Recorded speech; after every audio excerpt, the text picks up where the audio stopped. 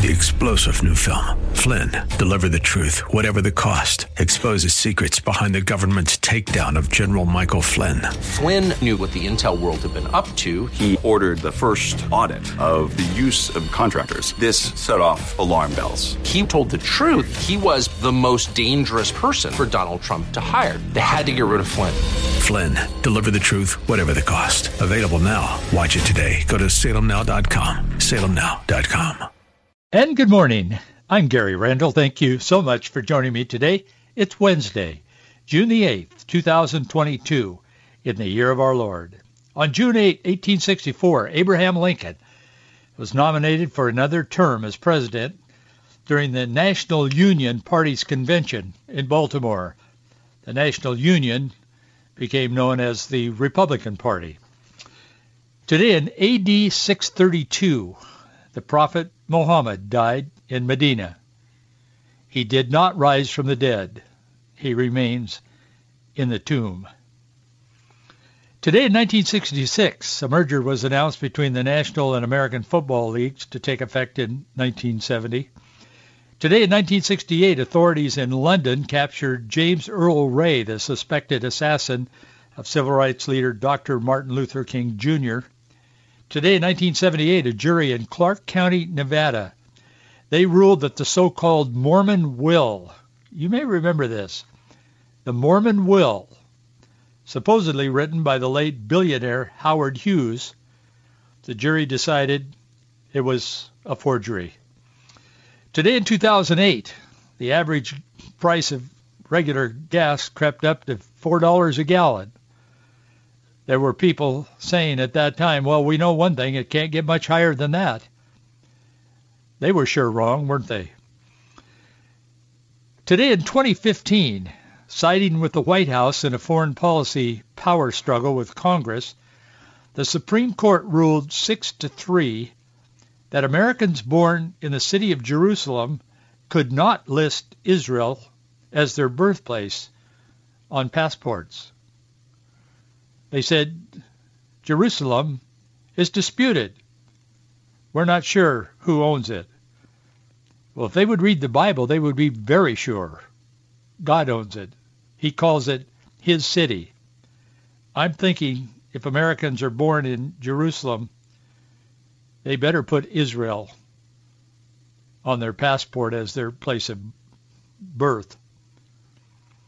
There's a lot to be said about that, a lot going on around that issue today. We're not going to talk about it today, but at this time, and we will be talking about it in the near future. 5 years ago today, former FBI Director James Comey testifying before Congress, he asserted that President Donald Trump fired him to interfere with his investigation of Russia's ties to the Trump campaign. He knew then, we know now, there were no ties. Trump didn't have any ties to Russia. But it didn't matter. It didn't matter then, and it doesn't matter now. Coming this week, this is just a heads up, coming this week, there's going to be a lot of talk about the insurrection, the takeover of the Capitol that was, of course, led by Donald Trump, the same Donald Trump that was involved with Russia, and his campaign was involved with Russia, and they were not. Associated Press put this out this morning. This is pretty much sums up. You're going to be hearing hours of this on television or radio, but particularly television this week. Associated Press said this morning, a year ago, a bipartisan Senate report on the June 6 insurrection at the U.S. Capitol found a broad intelligence breakdown across multiple agencies. Along with widespread law enforcement, military failures, there were clear warnings and tips that right-wing extremist groups and other supporters of former President Donald Trump were planning to storm the Capitol with weapons, possibly infiltrate the tunnel system underneath it, but that intelligence never made it to the top leaders. You will be flooded today and the rest of this week with that kind of a narrative. And they will go to hell and back to try to destroy any vestige of Trump and anyone who may have voted for him, because the left in America is desperate. They are desperate.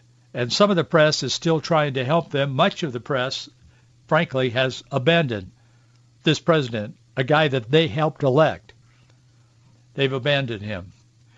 We already know that the people of our country are dissatisfied with President Biden's leadership, but there's more and more data coming out now. Big changes are expected in November. They know that. They see it coming. But beyond the electoral policies, there's a new survey out from the Wall Street Journal. I just wanted to give you a heads up on this as well. It portrays an alienated, kind of a pessimistic country. In fact, they call it that. Americans are rattled. They're upset.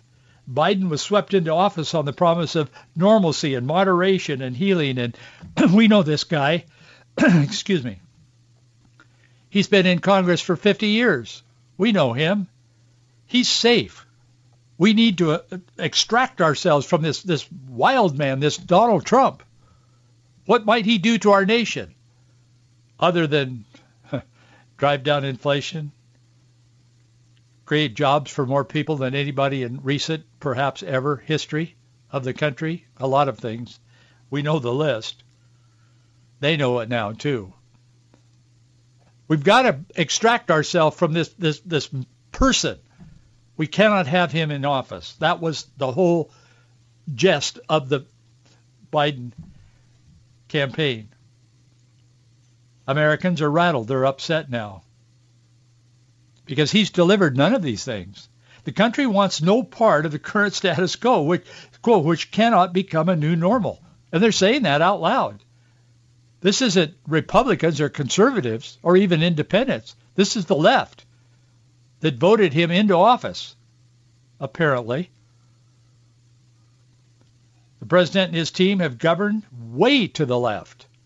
He came in proclaiming himself to be a kind of a moderate. He never really did a lot. I don't mean this critically. It's just a fact. He never really did a lot as a senator over the years he was there. I mean, if you take the time to look up, you can go to Google or whatever, and you can see how many pieces of legislation he actually put through in 50 years. It's next to nothing. It's a couple. He talked a lot. He strutted a lot. He didn't do a lot. So he came into office, but people thought, this is our safe haven. We can now get aboard the ship of Biden, and it's going to be some smooth sailing. It'll just be kind of nothing for a while, and we can catch our breath after this Trump invasion in our country. But it didn't turn out that way. The left, Bernie Sanders, Ocasio-Cortez, and all this group, Elizabeth Warren, and all these people way out there on the left got a hold of the levers, the buttons. They're pushing the buttons and pulling the levers. And President Biden really is a puppet. And again, I don't mean that critically. It just, there's no other way to describe it. He is. And now we're beginning to see the results. 12, 16 months into office? The results are overwhelming. And the nation is more pessimistic today. The nation, not the conservatives, the nation, more bewildered and dissatisfied and pessimistic than at any time in recent history of our country. They seem to be enamored, this administration enamored with the notion of becoming a kind of an FDR-style transformative president, but he's no FDR. Far from living up to the promise to his voters, he stoked the embers of division and polarization. The Wall Street Journal is reporting that he has people within the White House, close to him, working for him and with him, are saying he's bewildered and seething. He's so angry at the polls. And now he's beginning to blame his staff. He says it's not his fault. It's Putin's fault. It's Trump's fault. It's whomever's fault, but it's not my fault. They say they hear that every day when they're around the president. And if the White House aides think he's pessimistic and agitated now, wait till they see what happens in November. I don't say that as a political person, I say it just as a citizen. I don't think they can even grasp what may happen, unless, of course, the Republicans snatch victory or snatch defeat out of the jaws of victory. There is a severe pessimism that grips the economy in the country. 83% of Americans describe the state of our economy as poor or not good. The Wall Street Journal and NORC poll, which is very reliable, they found that only 1% described the economy as excellent. 1% of America think it's excellent.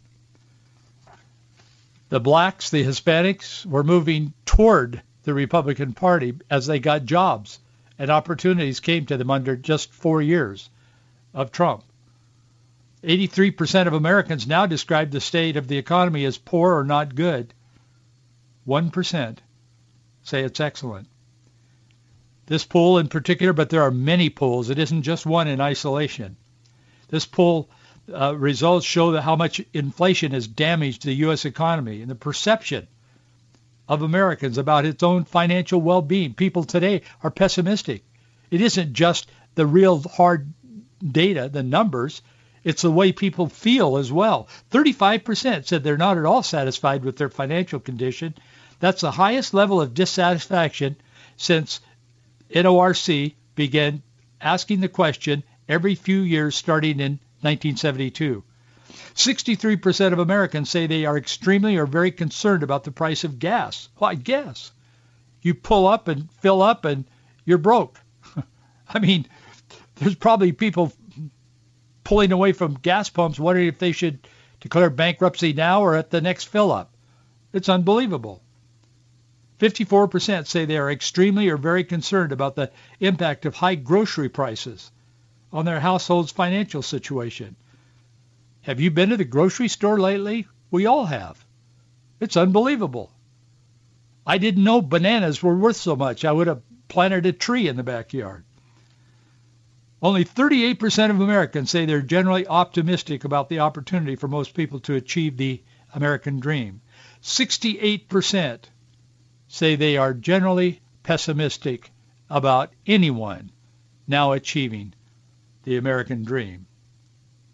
As I said, people inside the White House, close to the president, say he is seething because he says his staff is not taking care of him. There are reasons why we are where we are. Certainly there is the political component, but there is the spiritual component as well. And I want to talk to you a little bit about that today as well. But we need to keep in mind as we look at these horrible conditions in which we live. Oh, I know there are people in the world much worse off than we are. We have our shootings and killings going on here in America, but just last Sunday, 50 parishioners were killed in the pew at church on Pentecost Sunday in Africa. They were killed because they were Christians, not Muslims. It could be a lot worse, but it is what it is here in America. And as we look around, it's easy for us, those of us who serve the Lord and try to walk with the Lord every day and please him in all that we do and say. I think it's important that we remember that we must lean on him and keep our focus and our eyes focused and our heart focused on the Lord and on his word and on his promises. Because this can just be overwhelming, and there's two choices. One, we can either be informed and yet keep our focus on Almighty God who created all things, who is in control of all things, or we can simply remove ourselves and say, well, I don't want anything to do with that. Christians aren't supposed to be in politics. I don't want to know what's going on. We can do one of those two things. It's pleasing to the Lord that we be informed. It is not pleasing to the Lord that his people be misinformed or not at all informed. That's my view, and I think it's pretty biblical. So we try to inform and we try to talk about in real terms, straight talk, what's going on in our world today. And right at the moment, it's not pretty. And it's not a motivational speech. But that's where we are in this country. But there is hope. There is light in this darkness. There is reality in this melees of thought and deception. There is a God who is in control of all things. God's word says in Romans chapter 12, verse 12, rejoicing in hope, patient in tribulation, continuing instant in prayer. In 2 Corinthians chapter 4, verse 8 and 9, we are troubled on every side, yet not distressed. We are perplexed, but not in despair. Luke chapter 18, verse 1, it begins with this, the chapter, and he spake a parable unto them to this end, that men ought always to pray and not to faint. Don't faint, pray. God is good. God is present. God is in control. And then let me leave you with this last verse here. Isaiah chapter 40, verses 28 through 31 says, hast thou not known, hast thou not heard, that the everlasting God, the Lord, the creator of the ends of the earth, fainteth not, neither is weary. There is no searching of his understanding. There are no limits to his understanding. What that says to you and me today and our situation in this country that is horrible, it's almost indescribable. God knows. He knows what's going on. He is the everlasting God, the Lord, the Creator. He doesn't faint, and he doesn't grow weary, nor should we. He's in control. Vice President Harris hosted a roundtable conversation, she called it, on abortion rights the other day. Guess who she invited to this? Faith leaders on Monday of this week. Faith leaders were brought together to discuss abortion with the Vice President of the United States. She noted that the last few years had tested everyone's faith during the coronavirus pandemic. The rise in, quote, hate and misinformation on the internet. She said, we're concerned about the continued gun crimes and mass shootings, she told these faith leaders. She said, quote, I do believe, and I'm quoting her exactly now, quote, I do believe, and I, my entire life, believe this, but I think we collectively know, in particular now, we need faith. We need faith. But in this entire meeting, and I read the script from the White House website, in this entire meeting, the name of God was never mentioned. Not one time. So we need faith. We need faith. All of my life I've known I need faith. Faith in what? Well, she tells them what. It's ironic, at least to me, that the Vice President of the United States would be meeting with faith leaders to discuss abortion in a constructive way in the first place. But it's further troubling that she would be meeting with faith leaders to talk about abortion and not even mention the name of God. She knows that perhaps she knows that God doesn't approve of abortion, so maybe she didn't want him to know that they were having this meeting. I don't know what was in her head, but I know what she said because it's on the record. It's inconcerning that she, second in command in this country, would be directing these leaders to a faith in something other than God, given the history of our founding and the rise to become the most blessed, prosperous, and free nation in the history of the world, and the chaos that we've just been talking about in the last few minutes. The Vice President told the group of faith leaders that we must call America to have faith in each other, faith in our nation, and faith in our future. Well, that's all great. But on what basis do we have that relationship with one another? On what basis does our nation move forward? Bernie Sanders, Elizabeth Warren, whispering in the ear of Joe Biden? I don't think so. It isn't working out at all. And faith in our future? What is our future? 82% of Americans don't think we have a very bright future. She's calling on these faith leaders to have faith in our future when they're destroying the future with their policies. All of this at a time when our nation is staggering under the chaos of misguided policies and stumbling towards Sodom in our obsession with foisting sexual perversion on our children in government-run schools. I'm reminded of a comment another Democrat made on October 6, 1935. We cannot read the history of our rise and development as a nation without reckoning with the place the Bible has occupied in shaping the advances of the Republic. Its refining, elevating influence is indispensable to our most cherished hopes and ideals. That Democrat president was President Franklin D. Roosevelt, the very person that this administration says they are trying to be like. FDR also said on January 20th, 1945, he said, quote, "The Almighty God has blessed our land in so many ways. He's given our people stout hearts and strong arms with which to strike mighty blows for freedom and truth.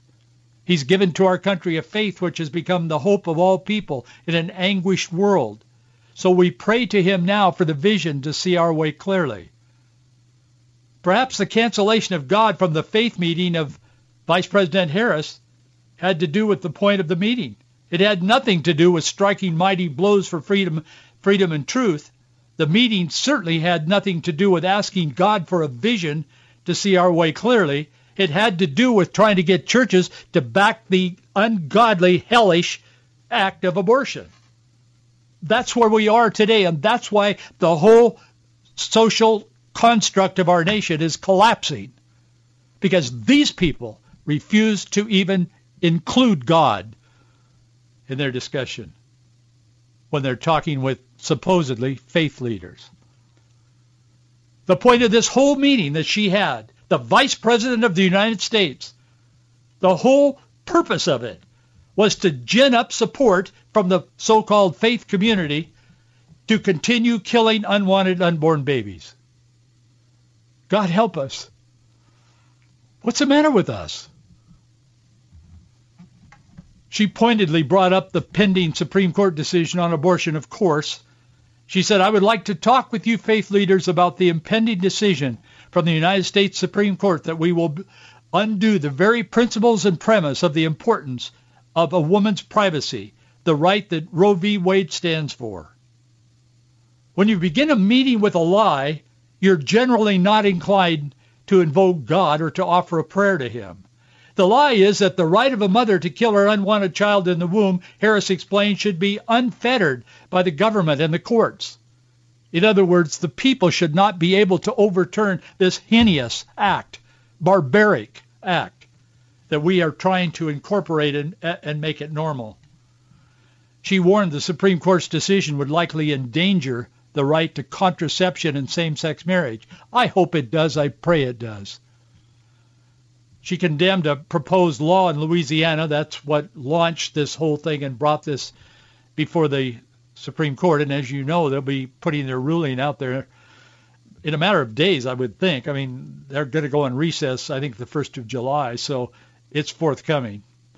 And if that leaked draft that we all know about is the decision, is the rule, she's right. Roe v. Wade is in deep trouble. I pray it is. While Harris did not mention God, she referred to a higher purpose that should guide everyone. She said, "You all, as our faith leaders, have done extraordinary work, in particular these last few years, to remind folks that they are not alone, that we are in this together. But we want out. We don't want to be together with her and Biden. They're taking this country down a path of destruction, clearly, economically, culturally, morally, intellectually. There's a higher purpose," she says. What is that higher purpose? To advance a progressive, relativistic, ungodly, non-godly ideology.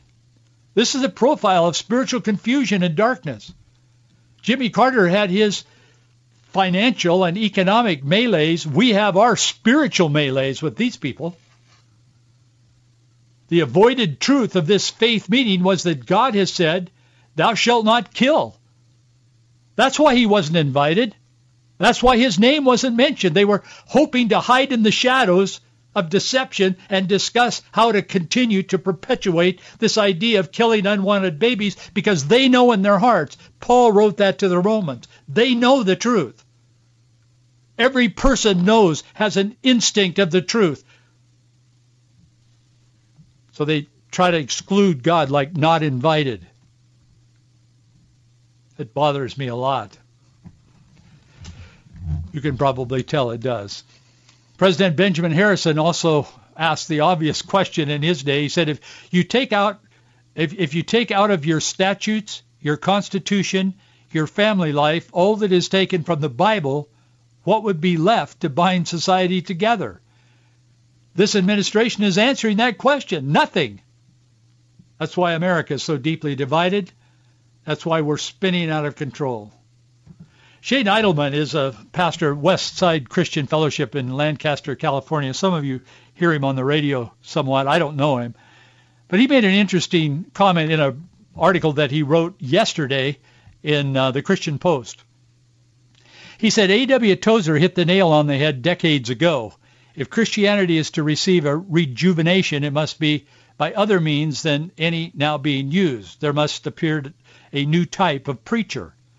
Tozer continued, he said, quoting him, he said, the proper ruler of the synagogue type will never do, neither will the priestly type of man who carries on his duties, take his pay and ask no questions, nor the smooth-talking pastoral type who knows how to make the Christian religion acceptable to everyone. All of these things, Tozer said, have been tried and found wanting.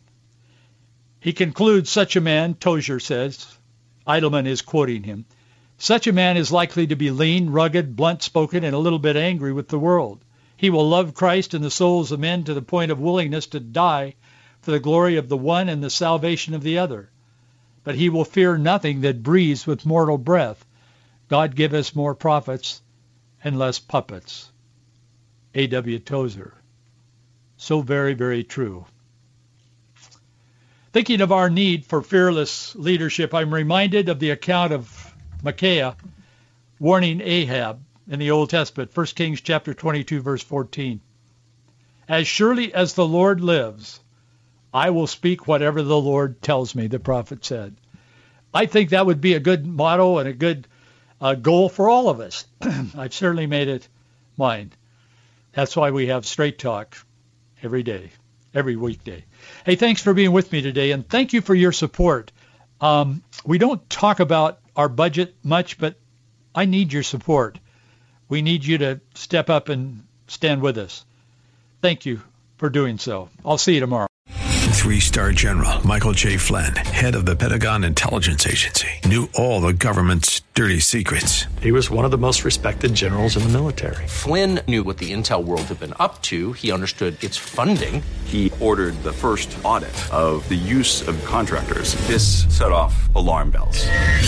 The explosive new documentary, Flynn, Deliver the Truth, Whatever the Cost, uncovers the facts behind this scandal. Flynn told the truth. He was the most dangerous person for Donald Trump to hire. I find out the worst enemy that I'm going to face in my life is right here in America. They took my assessment and they wanted me to change it. And I was like, I'm not changing it. They had to get rid of Flynn. With in-depth interviews, archival footage, and never-before-seen personal records of the man behind the headlines. I just felt like I was drowning. Flynn, Deliver the Truth, Whatever the Cost. Available now. Watch it today. Go to salemnow.com. salemnow.com.